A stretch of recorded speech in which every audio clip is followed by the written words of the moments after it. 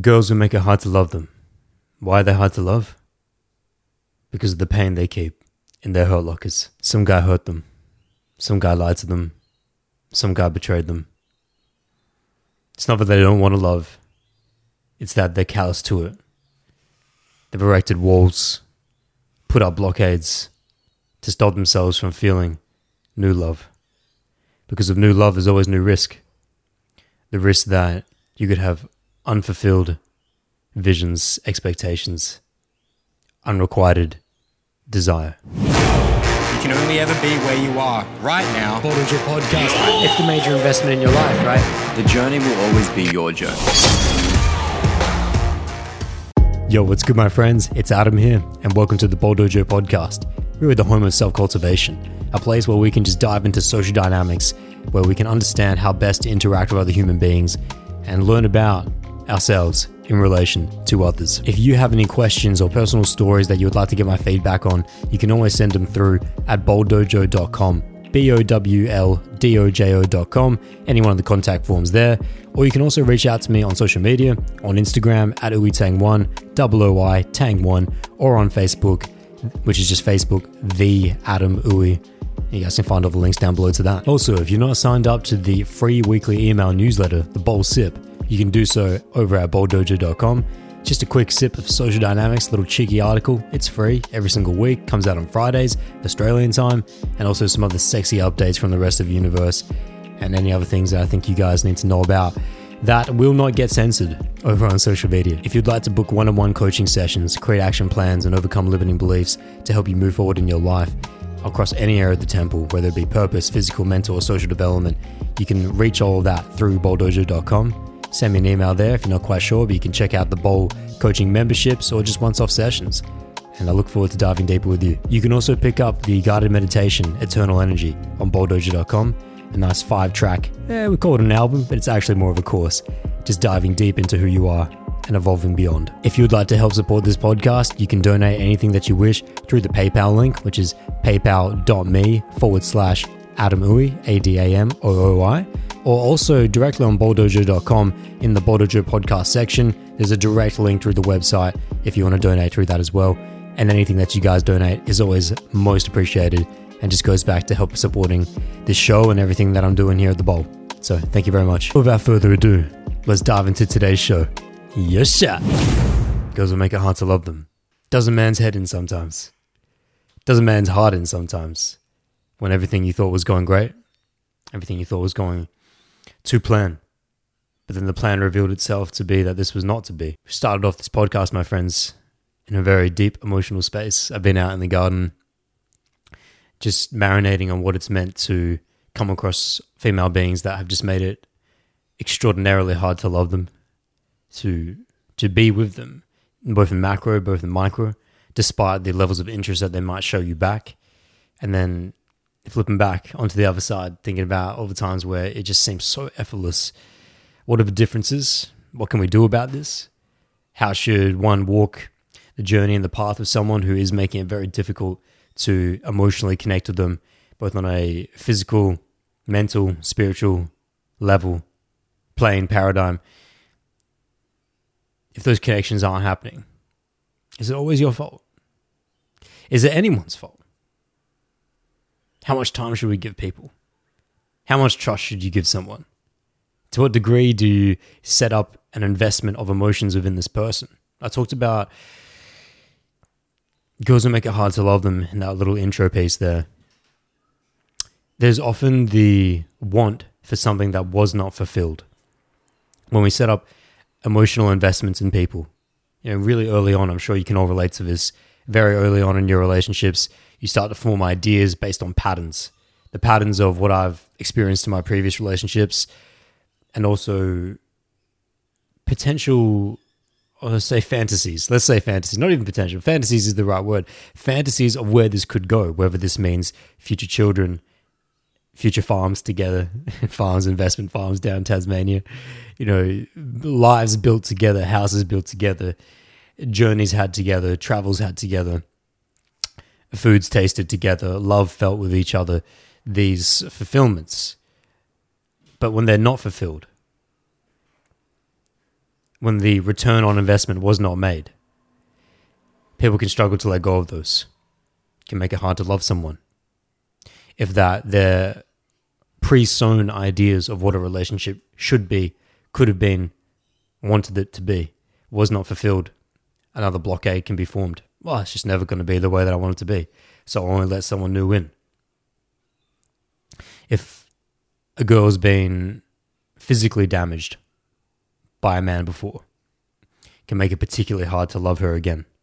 Not because she doesn't want love, but again, because she's just been callous to it now. Because the risk of letting a new love in, which, by all equated measures, is a due risk.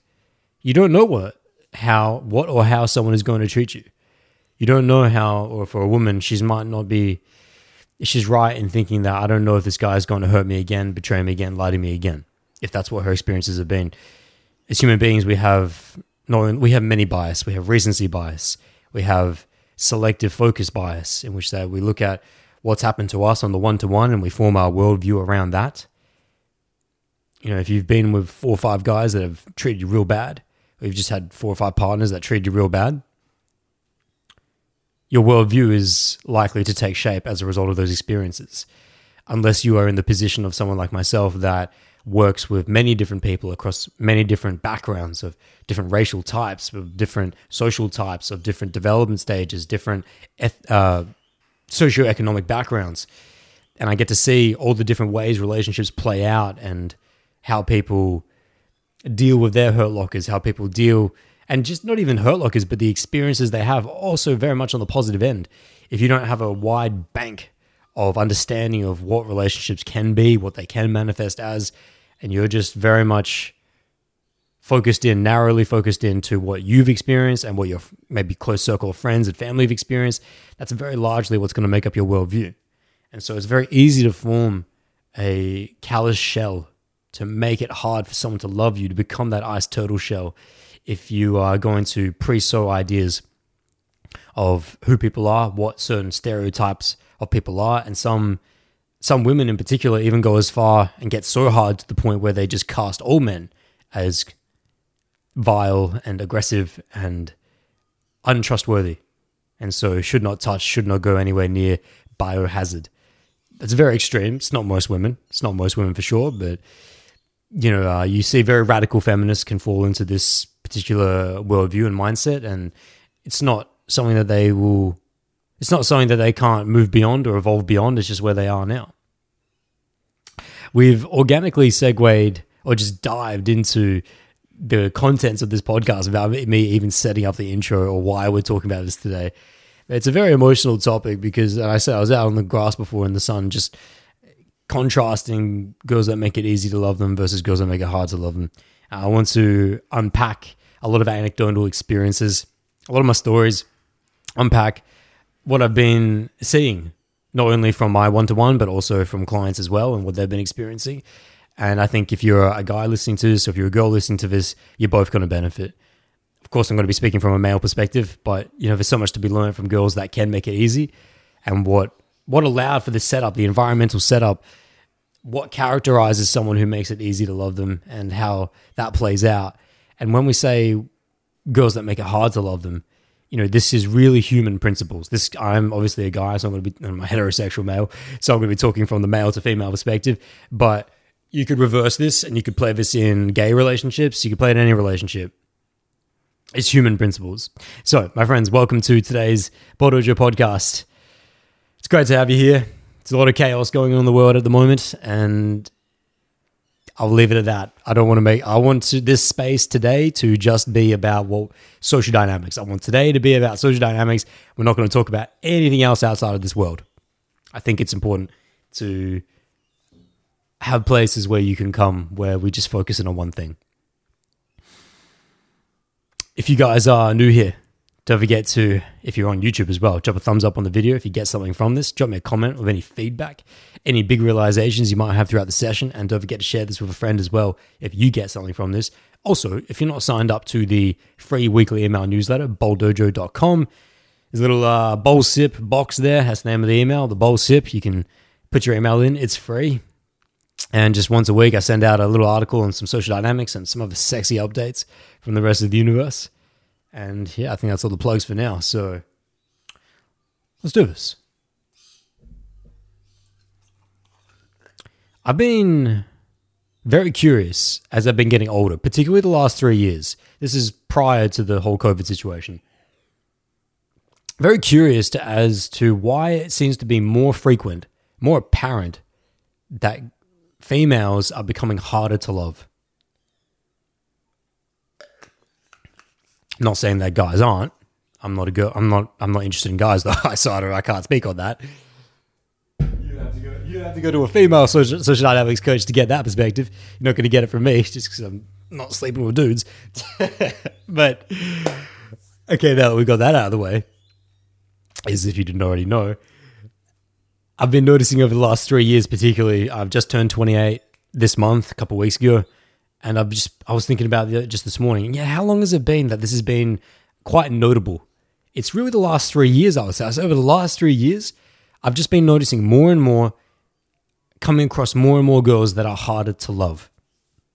What does this look like? I said it can appear at all stages, both macro and micro. In the micro, it can be simply from having met her on the street, having met her in a bar, in a club, and everything went well in the initial interaction, but then she makes it increasingly difficult after that. And when I talk about things went well, I mean really well, in terms of like the connection was on, we'd arranged, everything was looking like it was panning out very well. You know, she was responding very well through logistics, through the texting, but then we get out on the day 2, and then when she rocks up on the day 2, and for those who are not clued in on what a day 2 is, just the first date after you guys met, second time you're seeing each other, and she just makes it increasingly difficult to connect with her in a very micro sense, won't look you in the eyes. Contradictingly shy to how she first appeared when you had first met her. What I'm pointing towards there is that now that we're in a date space, her behavior is very different to when we were in an initial interaction space. With the initial interaction, where let's say we had met her at a bar, she had been very loose, very carefree, happy to elaborate, happy to open up. She was teasy, testy, challengey. You know, feminine energy was on light and fired up. But then now all of a sudden it changes. The moment that you get into a one-on-one isolated space and that maybe there's this idea of this packaging, not that I encourage any of you to package your human experiences with labels, but you know, that's typical society to think of this as a date. But I would never say to a girl, hey, want to go out on a date or we're on a date. I would never give her this label idea. It's just, hey, no, let's go chill. Let's go on an adventure together. Let's get to know each other. Always founded upon, let's get to know each other. But that's my perspective. That's my mindset. Doesn't necessarily mean that's hers. And what I find of girls that make it hard to love, just at step 1, is that make it hard to love them, is that when they get out into a date, they change who they are. They change their behavior. You know them to be something else. You know them to be holding back. You feel that they're holding back. They're not giving you all of them. You can see this in the eye contact. You guys know I'm very big on eye contact. I do most of my communication with eye contact. If you ever get in person with me, and I've had this mentioned to me many times with people that have never met me before, and they'll just randomly pop up in mid-conversation, or if not mid-conversation, after our conversation, and just mention it, that your eyes were magnetic. It was hard to look away. It was very intense. I feel like I get lost in your eyes.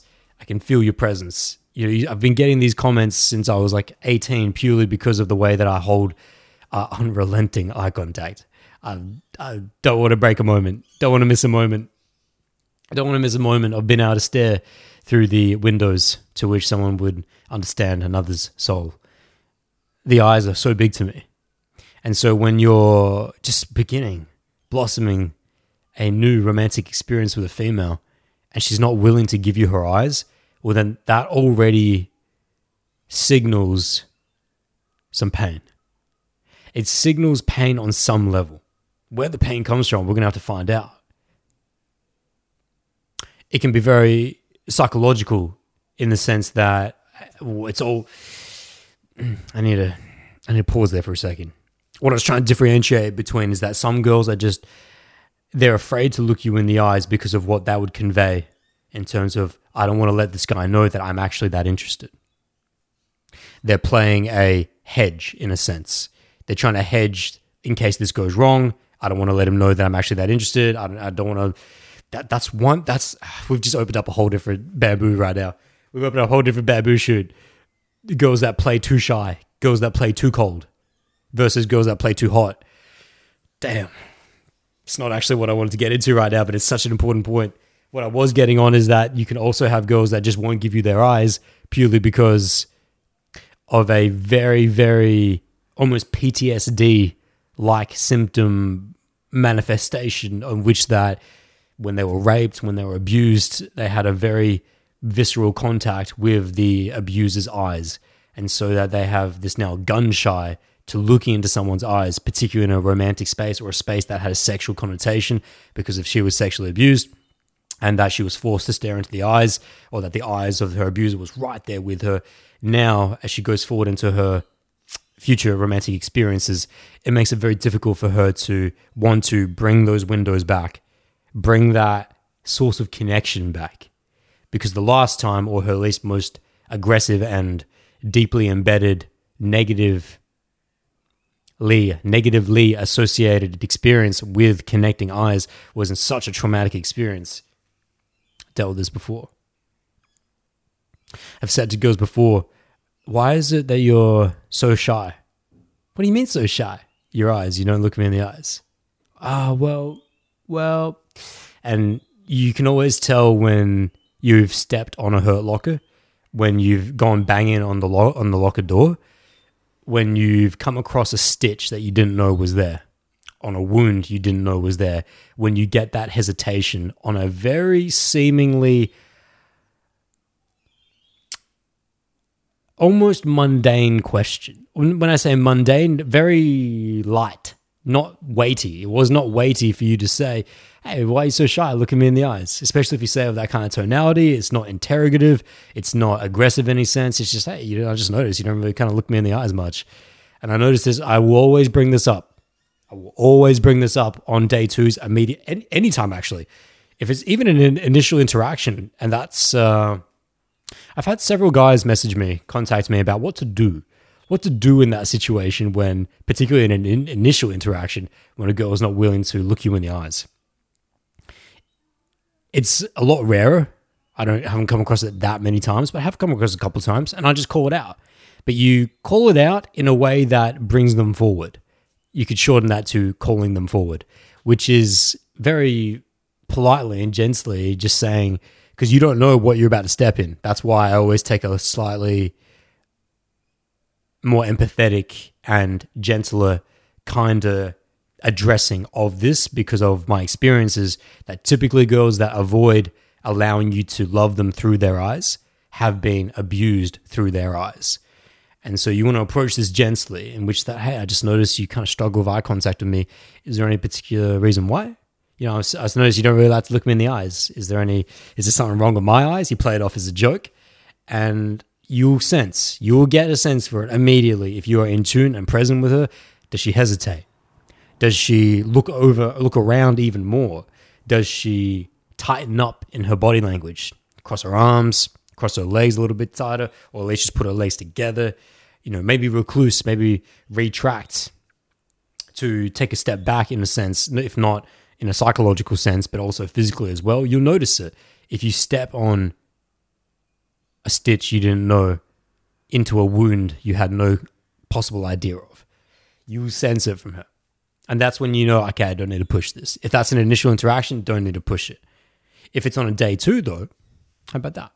What if it's you guys are on a date together and it's just becoming almost impossible to form a connection with this girl because she's just not willing to give eyes? Let me just take a step out here for a second. There's a couple of things we're pinning up on this little bamboo framework. We're currently in the depths, micro depths of what it means, girls that make it hard to love them. We did tap on a subject before though, like a much bigger subject of girls who play too cold. And they play too cold from a position of not wanting to show you interest, not because they're not interested in you, but because they don't want you to think that you are so interested to the point where, oh, what if this guy was to actually come in and give me his all? What would that mean for me? Now I'm getting too deep. It's like, So we get to that a little bit later on. I just don't want to lose that because that was a point I really enjoyed. Well, it's a point I want to talk about. But EVT is something I wanted to get into. Eyes, vocals, and touch. EVT.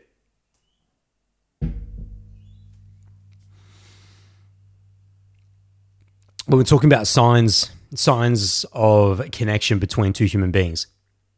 Eyes, vocals, and touch. Eyes, vocals, touch. EVT, burn it into your brain. It's a training wheel when you're first learning to go out onto dates, first learning to understand social dynamics, to look at, okay, of these three lights right here, which ones are on, which ones are off. If things aren't going well, you're going to see the lights go off, either in the eyes, in the vocals, or in the touch. If things are on, you'll see all things, most of it, at least 2 out of 3 will be on. Had to pause there for a second.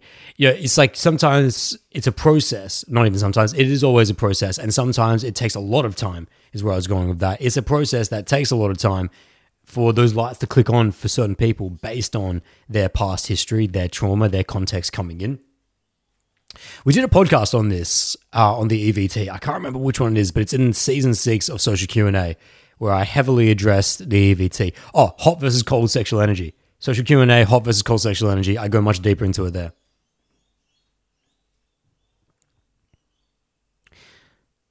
If someone's eyes are not coming on, we move to the next. Okay, if we can't get a connection through someone's eyes, let's try and get a connection through vocals. Okay, we're kind of going to have to go into it. Vocals, what does it look like to connect through vocals? When a human being connects with you in their vocals, they will not only mirror, but they'll also intensify. So if you were to pick up the energy and you were to throw out a test, let's say that you're sitting there, you're walking through the park, or you sat down on some grass down by the lake, you're out on this date, and you're noticing that she just will not connect with the eyes. Well, let me see if she'll connect with the vocals. So you intentionally either deepen or intensify your vocals in some way. For a guy, the easiest one is just to deepen and slowen. So now we can look at pace as well. We can look at tone, we look at pitch and pace. Well, let's just keep it simple. We'll just look at tone and look at pace. So you could drop the tone, deepen the tone. So if you were, previously talking kind of casual, Jono, what's going on? Go for the Macca's run. Shit. You just normal chit-chat tone. That's chit-chat tone is the way I'm talking right now. You drop the tone, something a little more sensual. Tell me about your family. Tell me about your dreams. Tell me about what lights you up in this world. When you're alone, where does your mind go to? Where do you go to be alone? You see, when I drop the tone, things get way more sensual. Not necessarily sexual. Sexual requires all three to be playing some role. It's very hard to connotate pure sexuality just through tone. There needs to be the context of how is he looking me in the eyes? How is he touching me? Is he holding my hand while he says that? If I say to a girl as we're sitting down there by the lotus pond, she's sitting next to me, and all of a sudden we'll go on chit chat. It's that chit chat level. Yeah, that bird's, you know what that bird's average flying rate is 36 miles per hour. That's like the chit chat level you previously at. And then all of a sudden, and as you're doing this, you notice, okay, I'm not getting eyes connecting. Let me try and connect vocals because she will not look me in the eyes, making it hard to love. Let me see what will she do? It's really just a test. It's a testing, it's a measuring, it's a calibration mechanism in which that when I drop my vocal tonality, will she mirror? Not that you would expect a girl to drop necessarily her tone in the same way that a guy does, but let's have a look at how this plays out. If a woman is responsive to a man dropping his tone, and I said, let's take it back there for a second. Hold on. I didn't even finish that point. Let me pause that. I didn't finish the point before, which is that sexual connotation needs all three, which is that if I just said, so tell me about your family. What's your relationship like with your family? Drop that tone, go more sensual with it. That was the differentiation I was making. The difference between sensuality and sexuality, they don't necessarily infer each other. That's a great point right there. They don't necessarily infer each other. They can, but it requires the context of all three. Because if I said, hey, tell me about your dreams in a nice deep tone, but I'm not looking her in the eyes when I say that, or I've got very fleety eyes when I say that, or potentially my eyes are just closed. There's very little sexuality is going to be inferred through that. As opposed to if I did say that, and I was staring down the barrel of her eyes, and if I was holding her hand, caressing her neck, playing with her hair. Now, what you just saw through there is all three. You just saw eyes, vocals, and touch all put together to create a sexual connection. Okay, now let's move on from that. I just want to make sure we finish that point. Just making sure that you guys know that it's not just simply sexual connection is formed just through changing one thing. It comes through all three. So, we're looking at a response. So, if you've successfully been able to light up, let's say that the eyes weren't connecting and we chose that next path, let's try the tone. How would that look like if it was successful? If she was able to open up through her vocals? Because a woman is not necessarily going to drop her tone. But we then look at pace. I said before we can look at pace. We can look at a few things actually. We can look at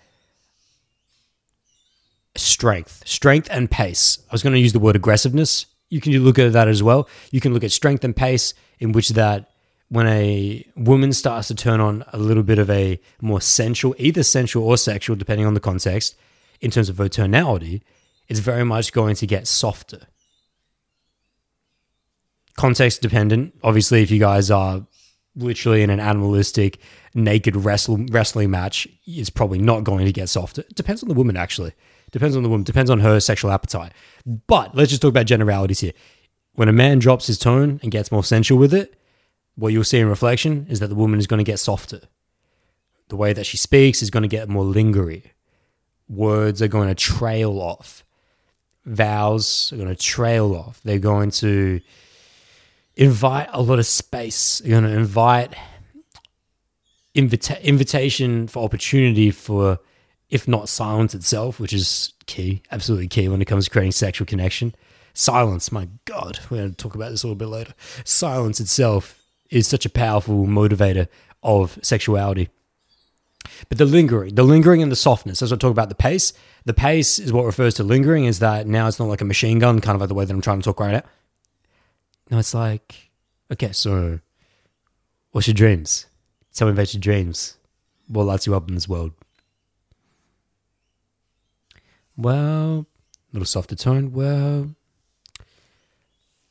when I was a little girl, I guess I wanted to ride horses, but my parents always told me I was not going to be practical. So, I just some of my dreams kind of just fell away, Lots of silence, lots of linger, softer tone. That right there to me is a green light. That right there to me is showing that as a direct response to me dropping my vocal tonality, deepening, centralizing the pace and the tone of what I was saying, she has mirrored and reflected that in her own way. Not necessarily in a very literal sense. When we talk about social dynamics, mirroring, the concept of mirroring, it can be literal in the sense of that when comfort is being shown between two human beings, when trust and comfort have been established, you will see a literal mirroring of body language in terms of it's just literally a dual copy, the way that they sit back on their hips, the way that they are crossing their arms, the way that they even go to touch certain parts of themselves. One person touches their head, the other person will touch their head. Typically, the person who dictates this is the leader in the interaction, typically speaking. So that it can be literally, don't get confused on that. But with vocal tonality, I'm just covering for those who get too stuck in the weeds with these things. Don't think that it was unsuccessful because her voice didn't get deeper or didn't exactly match yours, is what I'm saying. No, she'll do it in her own way, but what we're looking for when it comes to connecting that light of vocal sexual connection, or at least the beginning sensual, and then can progress to sexual depending on how the other three come out. And remember, when we use the word sexual, we're not just talking, you got to move beyond the connotation of penetration with sexual. When we're talking about sexual, we're talking about sexual energy. We're talking about, like on my guided meditation album, Eternal Energy, there's an entire track called Sexual Energy. It has very little to do with penetration. Sexual energy goes way deeper than that. It really is just the dance between masculine and feminine energy. That's what we're talking about when we're talking about sexual connection, sexually polarized. It's a good sign. It's a good sign when she can reflect and mirror her own adjustments in her own vocal tonality to get a little bit softer, get a little bit more lingering. Because what that signifies is that I see what you're doing here. Very subconscious. Of course, it's not conscious. Subconscious. I see what you're doing here. I feel what you're doing here, and I approve of this, so I'll play in. I'll walk in with this dance with you. And it's a great sign to kick in. What if that doesn't happen, though? What if you did go, hey, drop your tone, drop your pace, tell me about your dreams, and she doesn't reflect at all. She doesn't mirror back at all. She doesn't adjust hers at all. Well, then you've got another dead light. So now, not only have you got eyes are off, vocals are off, the final one you can touch is touch. And I said that we were going to go into this, man. We got balls deep into this. But I think it's worth it because, listen, it's been a while since we've discussed some micro social dynamics. This lights me up.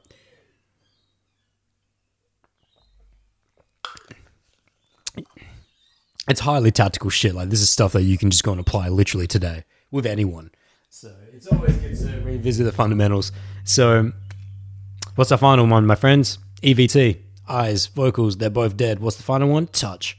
So touch at the gentlest level possible. The way that we begin the testing and the measuring and the calibration, acclimation to sexual touch is always at the most gentlest, what you would consider to be appropriate for a child. And remember, we're not talking, when we use the word, because we're trying to inspire sexual connection here, not with a child, absolutely not. Don't get that confused. But we're trying to inspire sexual connection with this mature female being that we're with. We need to use the gentlest possible form first and then work our way up. We never want to start by assuming that a kiss on the cheek or a play over her neck or a bear hug and throwing her around your shoulder is going to be acceptable. Yeah, for some girls it is. And actually the more experience that you get, but hang on a second, that's what I'm saying, the more experience that you get, the more you have the capacity to look into her other signals to give you information as to whether and to what level of touch would be receptive. If she's not connecting on eyes and not connecting on vocals, then why would you assume that a more intense level of touch would somehow connect? It's very irrational, and you're going to get burnt. You're likely, 9 times out of 10, you're going to get burnt. Because it's what her eyes and vocals are saying about her that requires us to be more calibrated in the way that we go to see can touch work. I've already given this story in that podcast, Hot versus Cold Sexual Energy, but I'll just give you guys one quick example here of how this works out. It was a date that I had with a girl who was an absolute ice turtle, made it very hard to love her. At the beginning of the day, we met up at the jetty at a beach, local beach here in Adelaide, South Australia, and she was just an ice turtle to begin with. Wasn't like that beforehand when I first met her though. And then throughout the entire date, she would never look me in the eyes. She was very, very restricted in her vocals. Didn't mirror any of my vocals. It wasn't until we were sitting on these rocks, looking out over the sunset, and that I started to play with her feet. I started to have foot wars with her feet, but she responded to that. And so you can see that's an appropriate level of touch. I remember just banging her foot with my foot and then ensuing a foot war with her. And while no other connection signs or lights of connection were lighting up sexually with her, the foot play was the first one.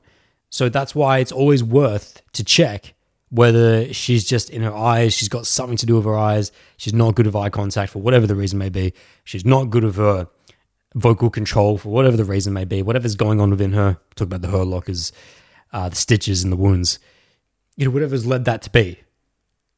But let's check out on the final one. Okay, play over her foot, she responds, fantastic. All right, what would be the next step from that? Okay, I think from memory, this is a while ago. You can go back and check the full podcast. From that, I progressed a whole bunch of things. I did go around to a bear hug after that and just holding her and just holding hands and that type of thing. And it didn't progress much more beyond that. That's as much as she couldn't handle. And that's fine. But it was absolutely better than not trying. Absolutely better than just assuming that she's going to be this lost cause, this girl who's always going to be too hard to love. It's a much deeper concept. That's a much more macro concept of, is it possible to change? Is it possible to see a girl change? That's such a typical mindset. of males. Is it possible to change her? No, is it possible to see her change? Is it possible for her to change herself? Is it possible for her to go through a process of evolution in which that she would come to realize her own true nature, to understand it, to accept herself fully, and then to let go into what could be something new, and to make herself easy to love as opposed to being hard to love? Absolutely. Absolutely, it is possible in the span of your relationship together, which, we're talking about initial interactions here, so we're talking about right from the get here. I'm not talking about years here. I'm talking about within the span of 2, 3, 4, 5 dates. It is possible to see a girl wake up from the entrenchment of her hurt locker, to wake up from the entrenchment of her hurt locker, from her deeply seated, stitched up, wounded pain. It's definitely possible to see her wake up from that and to go, maybe this wound has already scarred over, and maybe it's time to take these stitches out. Maybe the hurt locker has already expired. Haven't used that term before. Maybe it's expired. Maybe it's time to let it go. Often new pain, is the form of instigation. If not new pain, the realization of that the pain that I hold right now is too great is often the instigation for letting it go. However, sometimes it can come from a positive light, in which that just the awareness of what a new love could be, something that is wholesome, good, trusting, caring, direct, congruent, and authentic. Sometimes that light is enough to shine upon the pain that she currently holds and would then instigate her to let go of her own pain. It can come from many directions. Typically what I've seen from most human beings, though, is that they often need to just reach a point of which that it is now more painful. It is now more painful to continue holding on to this pain than to let it go. The pain of not changing is now greater.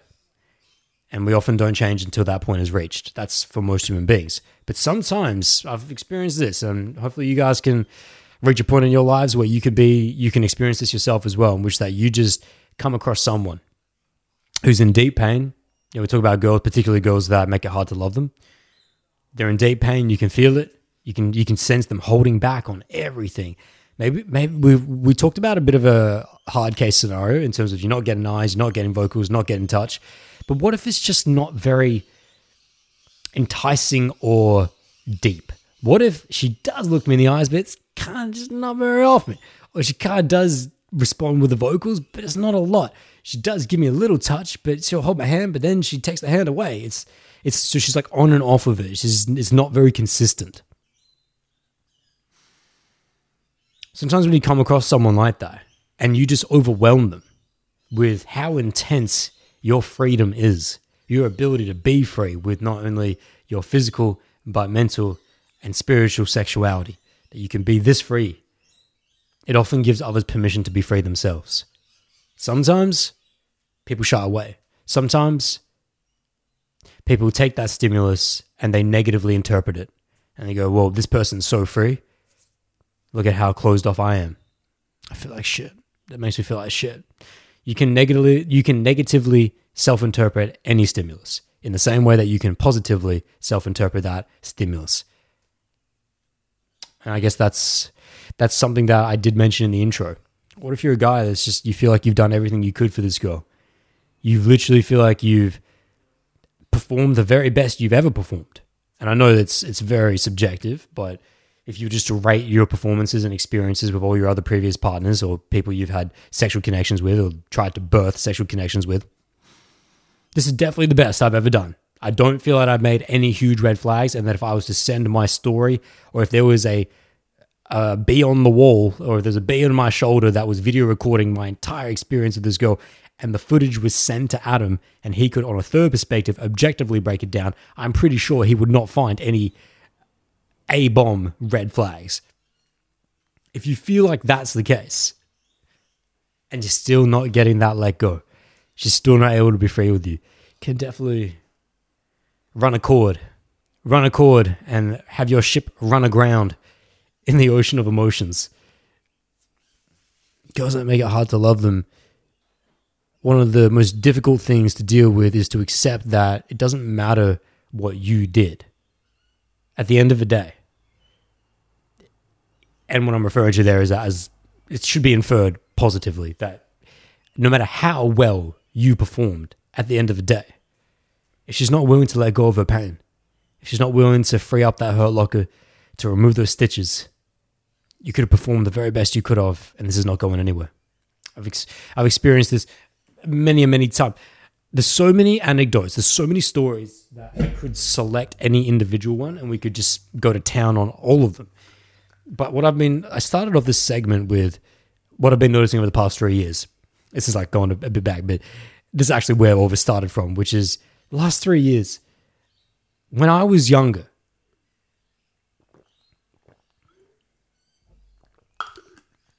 when I was, let's say 13 to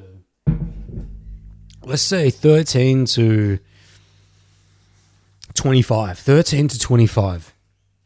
the percentage of females that I would come across that make it hard to love them was very infrequent. It was like 1 to 2 out of 10, 20% was what we're talking about there. But as I got older, and I'm not sure if this is just the state of the world, like I've been meditating over this for quite some time, which is because it's not that I'm not meeting girls and women that are easy to love. I do. I meet a great purport, but there's a good question. What proportion are we talking about here relatively? That's a good question. I don't want to apply recency bias to this though, because if you were to take the last 10 girls I had sexual interactions with, I would say it's over 60%, maybe 70. What I'm talking about there is 6 or 7 out of the last 10 girls I had a sexual interaction with made it hard to love them on some spectrum. You guys know me. I'm a very curious monkey. I'm a very curious ape. I hate not knowing. That's a part of that. I think we all hate not knowing, but it's more than that. It's that I have a deep discontent with not being able to understand why someone socially did what they did, just because of the insatiable nature of being a social dynamic coach, in which that it's my profession to understand why human beings do what they do and how they execute and manifest those behaviors in their real world interactions, friends, family, business, etc., with all of the human beings. A guide to human beings is what I'm about. I am a walking guide to how human beings interact with other human beings. So I'm never just going to let it slide when a girl makes it hard to love her. I'll do everything I can in a subconscious sense, or in at least a subcommunicated sense, to try and figure out what's going on. And most of the time, that works out. So that's a good little topic. So I'm gonna have to explain how that's performed. I'm sure you guys will be interested in that. How do you find out? The question that appears there is, how do you find out about a woman's hurt locker if she hasn't been willing to tell you? How to find out where the locker is? How to get her to open up her locker without actually asking her to open up her locker? Okay, we're going to get into this? No, let's get into this. We'll come back to the larger topic. This is worth going into. The way to get a girl to open up her hurt locker without asking her to open up her hurt locker, and that is, by the way, the recommended way of going about it. I will always primary finding a way that is socially savvy, that is indirect about her hurt locker, which might sound like a little bit strange coming from me because almost everything I do is direct. But when it comes to very, very sensitive topics, when it comes to topics that we're going to be touching on, rape, sexual abuse, sexual molestation, we're talking about the betrayal of psychological trust on such deeply intense fibers that it just scars people. I was going to say for life because that's the quote. That's what people say. That's the saying, but I don't really like that saying, scarred for life. It infers that you can't do something about it. So that's a different topic. We can get into that later. But what I'm saying here is that with subjects that are extremely sensitive, it is best to find a soft approach towards it, at least in my opinion, at this stage. I will never, what does that look like? I'll never just sit down with a girl if I can sense that her eyes, vocals, and touch are off and just say to her, hey, listen, have you been abused? I get the feeling that you've been abused. Hey, tell me about this. Like, I'm never going to be like that. It's extremely socially unsavvy, extremely uncalibrated. Even if the intent is good, the way that you're coming about it is not good. It will be received very poorly. It will put them on the defensive. That's why when we're talking about approaching and broaching sensitive subjects, we need to employ some social savviness to disarm people, to show them that, hey, put down the spears, put down the shields, open up the gate. But you don't get someone to open up the gate and to put down the spears by rocking up on their village with your own spears and your own shields and your own catapults. In the sense of, and I know that, and you were never intending to use those spears or to fire that catapult. It just happened. That's just how it appears. What you want to do is be that you want to come empty hands. You want to come empty handed. Let's look at a good example of how to do this.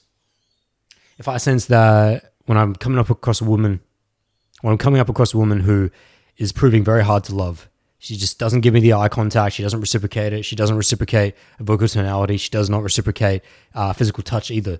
She's just very, very closed off. Yet, this is not very much in line with the things that she says and the external action she takes, in the sense of that she still wants to keep going on dates. She still wants the message. But when we're actually in person, she's just very, very difficult to love. The best way that I would approach this is by, of course, setting up the environmental space in which that there's reduced energetic noise, which I'm not watching Netflix while I bring up this conversation. I'm not just after she's got home from work and I say, hey, come meet me at the cafe. You know, we're going to time this so that we can set up for the botanics of chill. We're going to get into an energetic space where the noise is very low, down by the ocean, on the sand, in the forests, in the mountains, in the parks, wherever you can be, down by the river, wherever you can get by some nature. That's where I want to set up this low energetic noise environment. I don't preload it. I'm not texting her saying, hey, we need to have an important conversation. We need to have a intensely emotional conversation. Hey, it's really important. I need to speak to you right now. Now, there are times, my friends, where you do need to set up a bit of context, particularly in relationships. Like this, we're talking about initial interaction here. But if you've got slightly deeper relationships, post-sex penetration, then there will be scenarios where context is recommended, but not in this scenario. In this scenario, it's just to chill. Just to adventure. Just to have a good time together. That's the context for this sesh.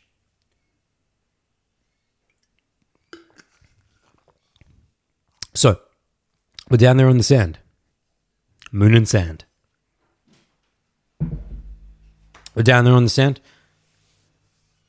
And the way that I'm going to indirectly broach the subject of the fact that she's making it very difficult to love her, and that leads me to believe that she has incurred some form of abuse, whether it be physical, mental, or spiritual in some sense, particularly in a sexual space as well. You can kind of feel that.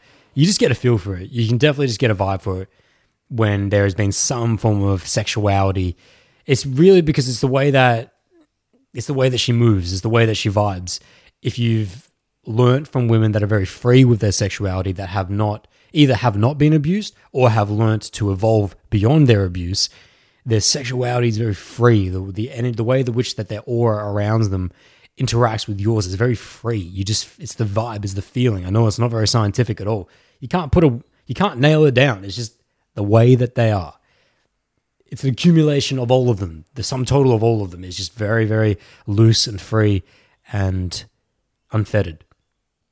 So it's very easy, if you have experiences with those types of women, it's very easy to tell when someone is locked off from that and it comes from a bit of a sexual pain point. Not that you could know for sure. That's what we're endeavoring to find out, though.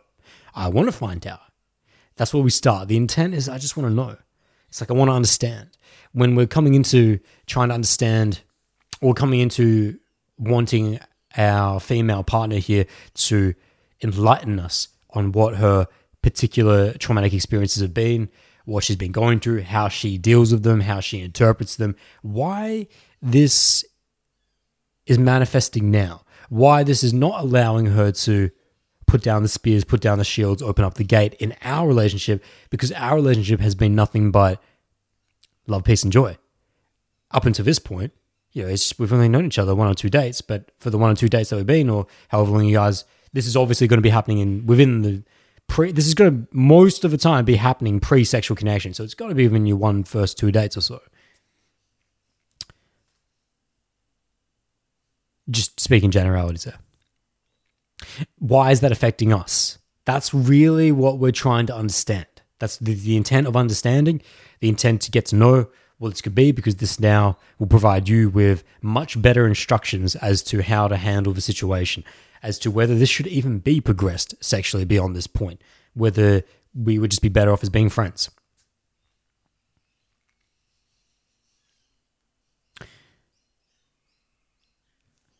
I talked about the freedom principle before. When others see that you're free, it gives them permission to be free as well. It gives them an invitation to free themselves. It doesn't force them into it. They still have to make the choice to set themselves free. You will never free someone else. They must free themselves. If I wanted someone to open up about their past traumatic experiences, I would start by offering a counterpoint of my own. I'm not going to say to them, hey, tell me about your past traumatic experiences. I'm not going to look them down the barrel and say, hey, I feel like you've got some shit. Tell me about your shit. I'm not going to do that. I'm just going to say, hey, there's this one time where I was 16 years old and my older brother was out on snow trip, for high school, snowboarding in the mountains. And so my stepfather was away with him, and, my mum was at work, and I just came home to the house, and, it was all good. And my dogs were in there, and I was like preparing dinner, and it was all good. And then I went down to the gaming side of the house, and all of a sudden I noticed that the front door was smashed in. The bottom half of the front door was smashed in, and the gaming room was completely looted. My PlayStation was gone, all the games were gone, everything was thrown everywhere. And I was like, fuck, we've been robbed. We had a 2-story house, so someone could be upstairs. And so like a lightning bolt had frozen my heart and just fried it up. I grabbed the dogs and I legged it out of the house. And ever since then, or at least for months beyond that, I couldn't stay at home on my own. I had a real post-traumatic stress disorder that I couldn't stay at home on my own. Anytime I heard a loud noise outside, I thought it was someone breaking in the house. And it took me many, many years. I still have, I had recurring nightmares about this for many, many, many, many years. So that's a true story, by the way.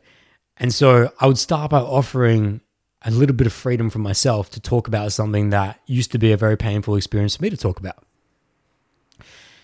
Showing this freedom is a indirect, it is a sub-communication to her to say that it's okay for you to do so. Now, it's not very sexual, the experience that I just gave you. That's fine. We're opening up the door, though, the principle, the door that leads to a room of vulnerability. That's what we're attempting to achieve here with a girl that makes it very hard to love her.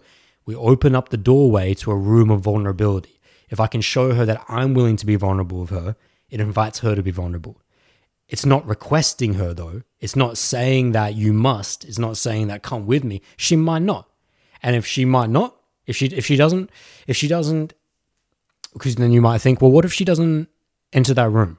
What if you walk in, you open up the door and you're standing in the room, you're looking out there, but she wants to stand out in the hallway? What to do? It's very unlikely that when you share something of vulnerability, that person is not going to want to add comment. Listen to the comment. When I've told this story to girls before, the comments come back as, particularly from females, is, does it still, how do you sleep today? Does it still affect you today? Are there ways in which that it still affects you today? They always want to know about your current condition. When I talk to males about it, they want to know the logistics of how it all went down. Wait, so how did he smash the front door in? Wait, how many games did he take? But then when you look at a female perspective, they have the far more empathetic and emotional touch point of, how are you feeling about that today? Are you still okay with that today? It's typically, not always, but it's like it will manifest some way of that kind of nature. elaborate. I continue to elaborate. The more vulnerable that I become, the more comfortable she'll see that I am with it and how that might feel for her. Listen, my friends, as human beings, we all have shit. Deep, deep hurt lockers, deep pain, deep sewn wounds. We have all been through this at some stage. You live long enough, you will start to store up something in that hurt locker. If you live long enough, you will incur death. You will incur friends committing suicide, parents being caught up in car crashes, with cousins that were caught up in an international disaster. I'm sure it's going to happen to one of you listening to this. We're all going to experience death at some point, whether, if not, of course, of our own, but someone around us. And we're not always prepared to deal with those experiences. In fact, I would say that 21st century society has done a tremendous job at unpreparing us or disabling us from being able to deal with traumatic experiences because we're so separated, segregated, divisioned off from each other. We stay in these little boxes and we've got our little umbilical cords that we call smart devices and smartphones that act as surrogate friends and surrogate parents and surrogate eyes and surrogate hearts and surrogate touch, because we see their faces through the pixels. We get these chemical responses and hits of dopamine when someone likes something, when someone drops a comment, and we get enraged and we feel a diluted array of emotions through these umbilical cords we call phones and smart devices. But it's nothing in comparison, pales in comparison to what a true human connection is. Eye to eye, heart to heart, and chest to chest. So, you show your vulnerability. It's very hard for someone to not be endeared by that. I'm not saying that she's going to floodgate. I have seen that though. I have seen a direct response from female beings that I knew I had that inkling. I can sense that there's something not right here. There's some form of abuse, if most likely sexual, but I need to find out. And I started just being vulnerable with myself. I've had some nasty dreams. Even just that, I've had some nasty dreams in which that I felt like older figures in my life at the time. This is when I was a kid, when I was like 10, 12 years old. I had some nasty dreams. Not that it ever happened in this reality, in waking state reality, but I had some nasty dreams in which that I was abused by older figures. It was only in the dream state, in the subconscious processing of what information is going down in this waking state, but it still feels real, doesn't it? And you know what? It stays with me today. I can literally run through a particular experience in my mind right now that I've had as a recurring dream from when I was like 10, 12 years old, where I was almost, it was the borderline of sexual abuse by an older figure, but it was in the dreaming state. And so I often, if the PTSD from getting broken in to my house didn't endear her enough to be vulnerable enough of herself, I'll go straight to that ticket. Because that one to me, even right now, as I brought up that memory of that sexual abuse dream from when I was really young, it stirred up quite a bit of emotion in me right now. Like I feel very hot inside myself right now. Haven't thought about it in a long time, actually. It used to be quite a recurring dream, though, throughout my teenage years. That one right there is a pretty good ticket. That one right there is because it's ridiculously vulnerable. It sometimes brings tears to my eyes. It sometimes, completely adjusts my entire physiological and psychological behavior when retelling that story. I don't know. Should I tell that story now? I'm sure you're all wondering what it was. All right.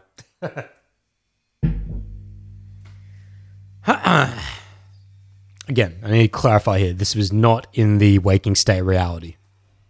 In the, in quotes, real world, as you guys would put, as we would all know it to be. But it was when I was about 10 years old or so. No, it must have been even younger, actually, because I remember what city it was in. It was not when I was living in South Australia. It was when I was in Victoria. And it's just as all dreams begin, they don't really have a beginning. They don't really have an end. It just happens. This is what's happening now. And I was in a townhouse in Melbourne where at the time it was just me, my mom, and my brother, separated from my father, and as I had been since I was like 3 years old.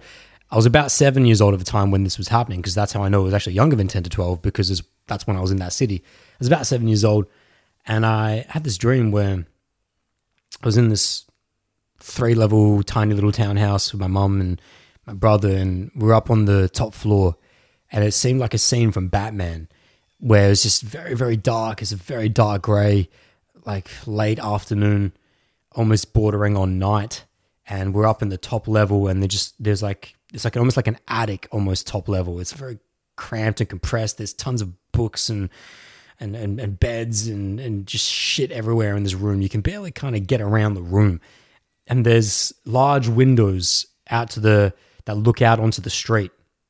And they're the only windows in the room. So you've got this dark room, but it's just these large windows, and there's just kind of very diluted, very diluted light coming in, this kind of murky white light in a way, kind of grayish white light. And for some reason, I can't explain anything in a dream, but my mum was pinning me down. She was holding me down. And not that she ever touched me in inappropriate ways, but I was deathly afraid of it, as if I felt that was what she was about to do.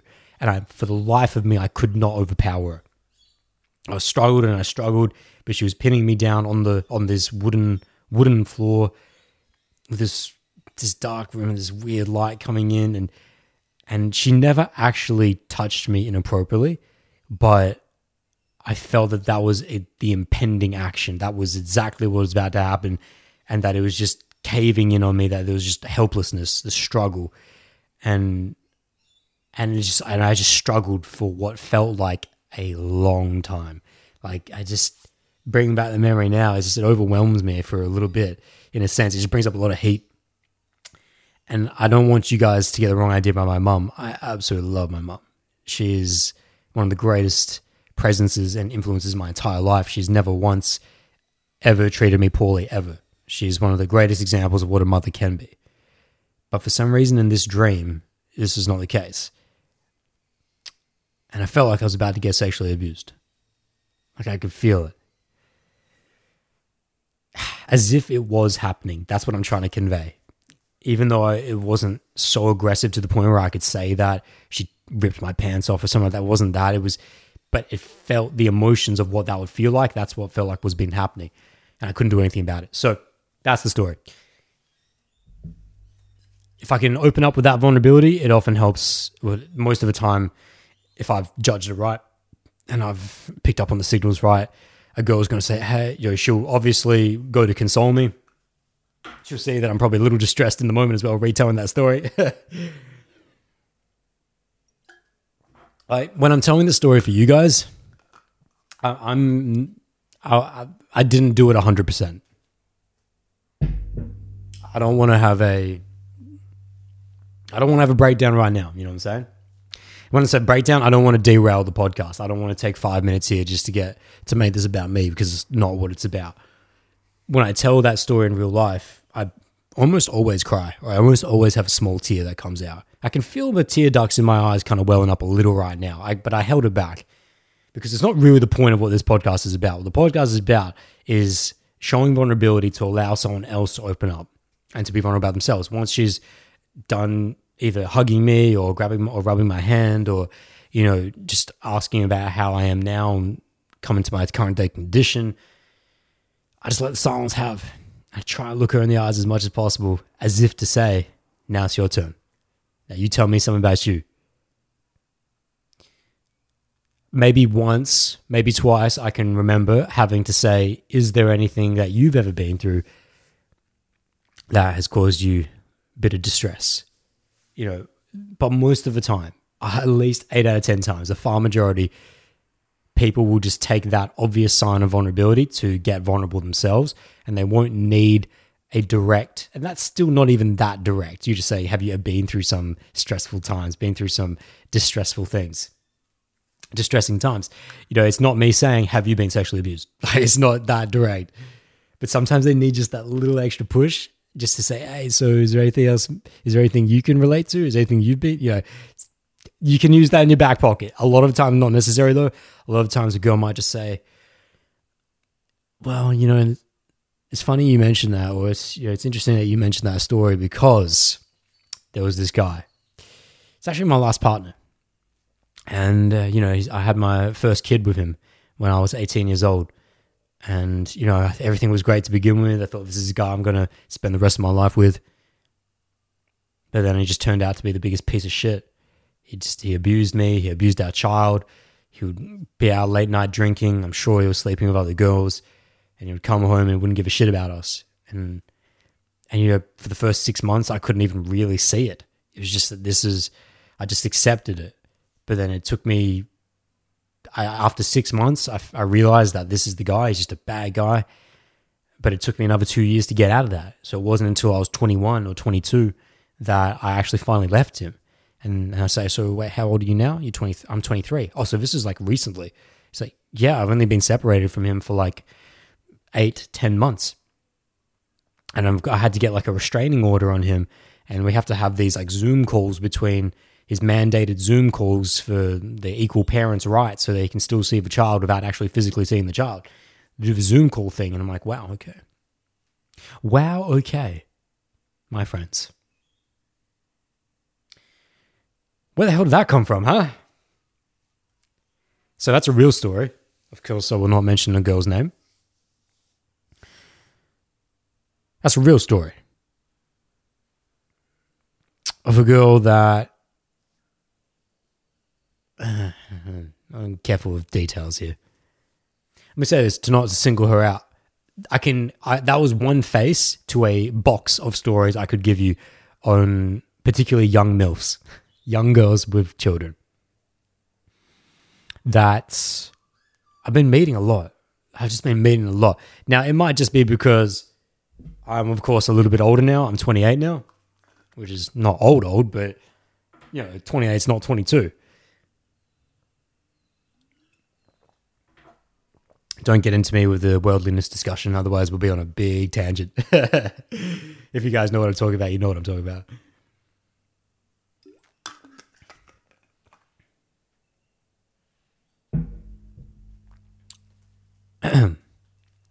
The box of stories. Box of stories that over the last 3 years, I would say that, yeah, girls that have children. I never used to meet girls that had children. Probably because when I was younger, No, not even that. That's not a good excuse either for me personally, because I've always aged up. I've always been looking to date older women. I've always been learning from older women, always. If not 5 to 10 years older than me, even from when I was 19 years old. My first sexual experience past 19 years old, like I was a virgin before that. I wasn't a virgin before that. I had many sexual experiences before that, but I'm talking about from 19 onwards when I started my journey of social dynamics actively. Okay, that's not great. When I finally turned my life around, when I finally changed my life, there we go. Because I started learning social dynamics at the end of 16, but I didn't truly change my life until I was 19. But the first sexual experience at that point of when I was 19 was with a woman that was 25 at the time. So I've always aged up. But I never came across women that had children, even when I was aging up. I can't really explain that. I can't really explain that. Well, why can't I explain that? We might be here for a long time if I try and dive into that rabbit hole. I could sense a lot of factors coming in because of that. Okay, so let's not get into that rabbit hole. All I can just tell you is that I didn't have a lot of experience with MILFs. Literal MILFs. Not just like hot older women, but women with children. Not until the last 3 years. Now, over the last 3 years, been coming across this a lot. And I find some of the girls and women that are hardest to love are the ones that have children, particularly the younger ones. I noticed during the advent and the phenomena of this COVID-19 chaos that's gone across the world, as we all had to move to a heavy investment on online dating, most of the time because you just physically couldn't get out and meet people. Depending on where you are in the world now, hopefully you've done away with that. Hopefully you've returned back to normal human interactions, the best ones, the real ones with eye to eyes and heart to hearts. But during the time where, even for myself, I had to be using Tinder, had to be using Bumble many, many times a week, whereas now it's like I haven't swiped on Tinder in weeks. I met a lot of young MILFs during that time. I'm talking about 19, 20, 21s, typically 23, typically 21 to 23s, but there were a couple under 20s that had kids. And what I found very interesting about these girls was that they often appeared like lusting firebirds to begin with. For those that don't know this concept, it's a scale I talk to on receptivity towards masculine energy, particularly when it comes to previous trauma, past history trauma. It's a concept that I first birthed in the Girls of Daddy Issues series. You can go on my playlist. You can go on my YouTube channel, The Bowl, and you can type in the playlists, or you just go in the playlist section. There's the Daddy Girls, There's the Girls of Daddy Issues playlist there. There's 3 parts to it. And I talk about the ice turtle shell versus the lusting firebird. Ice turtle shell on the far left, firebird on the far right, lusting firebird far right. What it describes is essentially someone or a woman that is adverse to masculine energy as a result of her past history with masculine beings, either as a result of abuse or trauma or lack of attention. And then just in the flip, if you go to the other end of the scale with the lusting firebird, a direct result of the exact same stimulus, either direct abuse or direct neglect, that they now reinterpret it as, well, a addiction, a craving for masculine energy because they form a view that that's how masculine beings are, and I need this. I need this to sustain myself. This is all I know. And so that they'll hunger after bad treatment, poor treatment, whereas the ice turtle shell pushes away from all masculine energy, casts all masculine energy as negative, vile, toxic influence, stay away. Biohazard. That's the ice turtle shell. So that gives you an example of what I'm talking about when I say ice turtle shell versus lusting firebird. Young MILFs, I've been finding that make it very hard to love them, present as firebirds at the beginning, almost always. They, just in my experience, of course, I'm not saying that it's not possible to meet. No, it's definitely possible to meet young MILFs that are ice turtle shells, but not what I've been finding through online dating apps. What I've been finding through online dating apps is that there are a lot of young MILFs on them. 21, 22, 23-year-olds. 21, 22, 23-year-old women. Let me take that back. 21, 22, 23-year-old girls. What I'm speaking to there is the difference in psychological development. They have not entered womanhood. They're still girls. They may have had babies, but they have not reached womanhood in terms of their state of psychology. They are not mature beings in terms of their state of psychology. Having a baby does not make you a woman, and sleeping with a woman does not make you a man. To be studied carefully. There are women with babies. There are girls with babies. There are men who have slept with women. There are boys who have slept with women. To be studied carefully. So I've been finding and meeting a lot of girls that have babies and that have young children. Often presenting, very, very rarely presenting as ice turtle shells, if not actually aggressively in the opposite direction, lusting firebirds. Very sexual to begin with. Want to send nudes immediately. Want to talk about dirty, dirty shit immediately. Want to get out on dates immediately.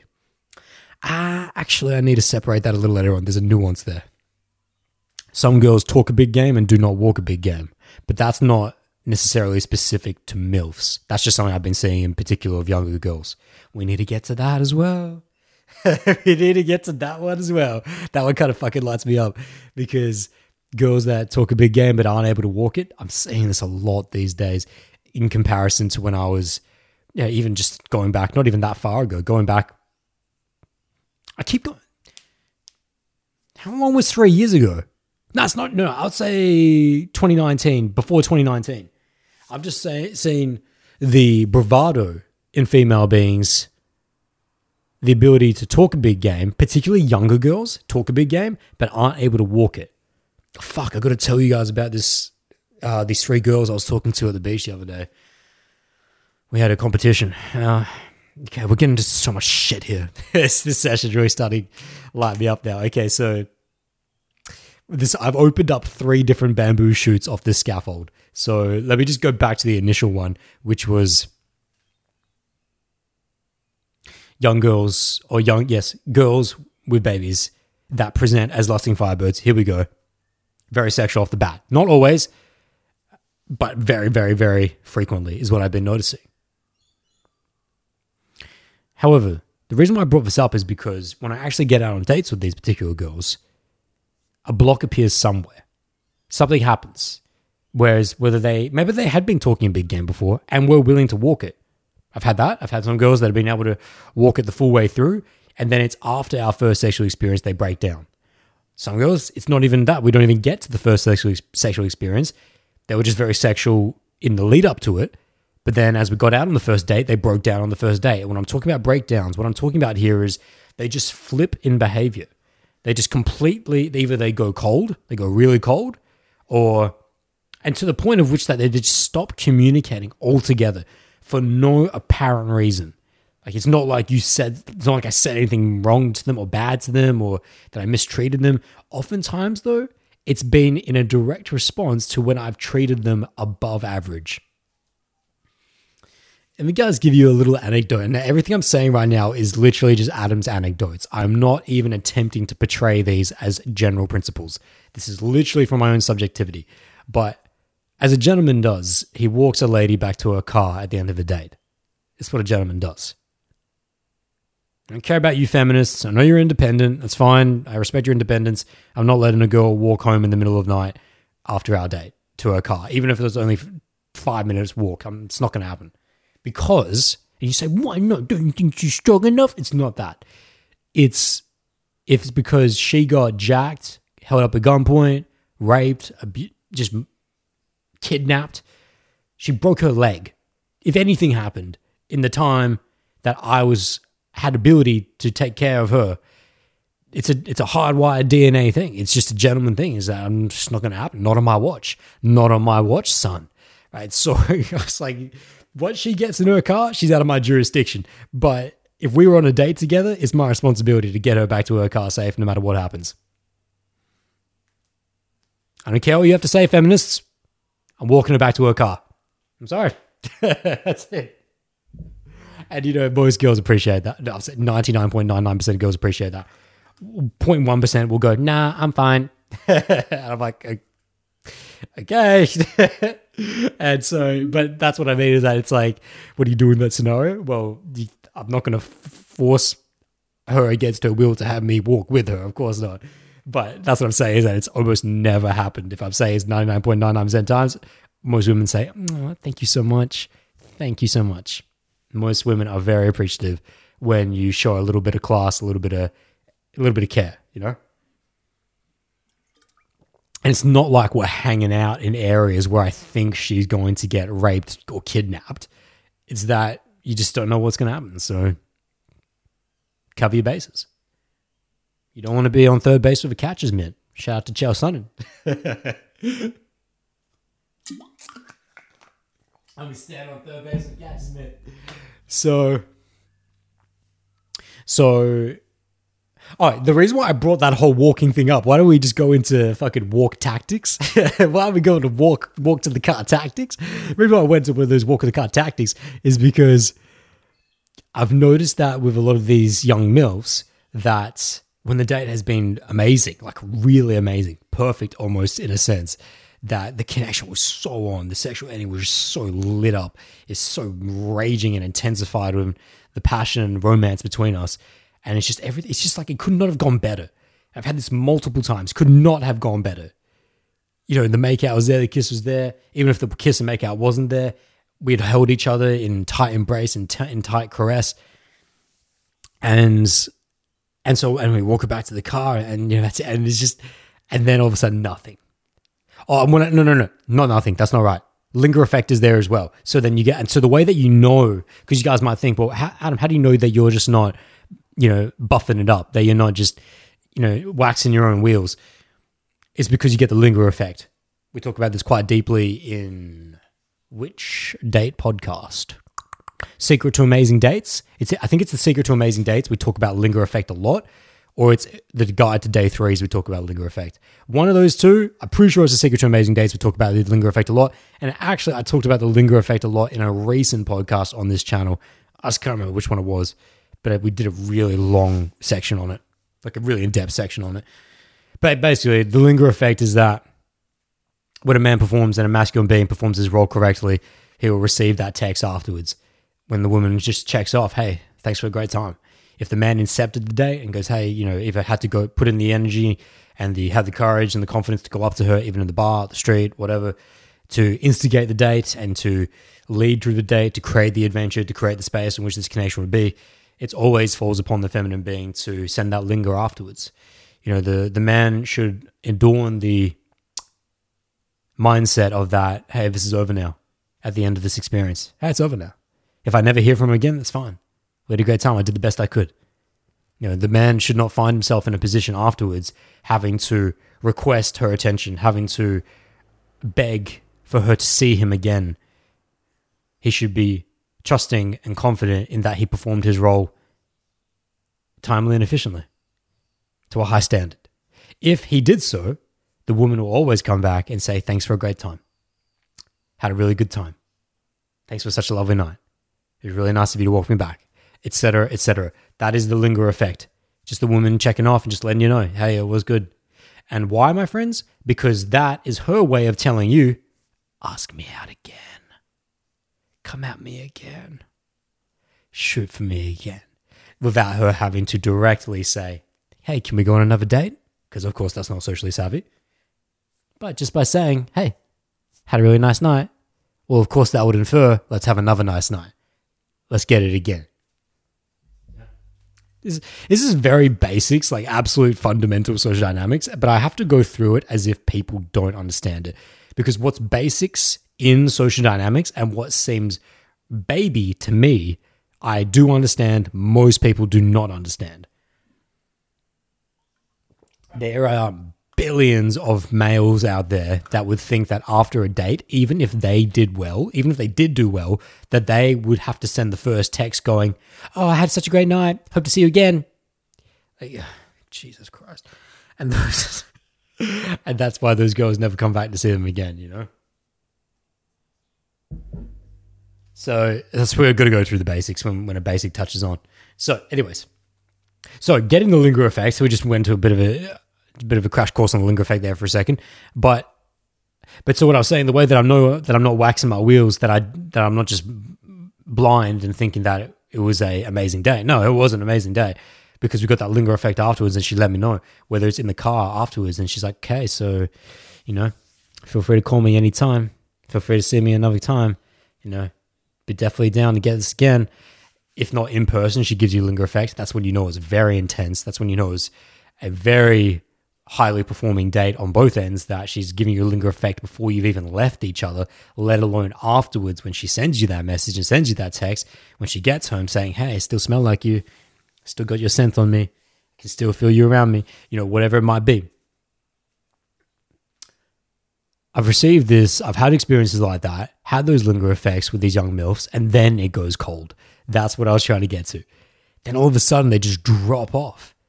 Despite the magic, Disney magic-like intensity of what we had just experienced, they just got cold. Or if not absolute cold, and I've had that a couple times where they just went absolute cold, and then maybe a month later, they send me a text back, this very aloof text saying, hey, sorry, my phone was broken, hope you're well.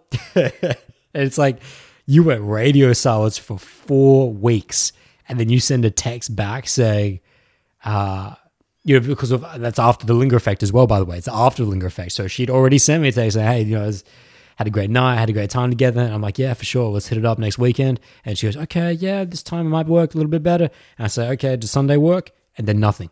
And then it just goes dead. Ice turtle for 4 or 5 weeks. Then you get a text after that, 4 or 5 weeks saying, hey, sorry, my phone was broken. I totally forgot. My message didn't come through. And it's like, stop shitting it. You don't need to lie. Just tell me what happened. When I've had to respond to those messages, when those messages come back, you guys are probably wondering, what do you say, Adam? What do you do?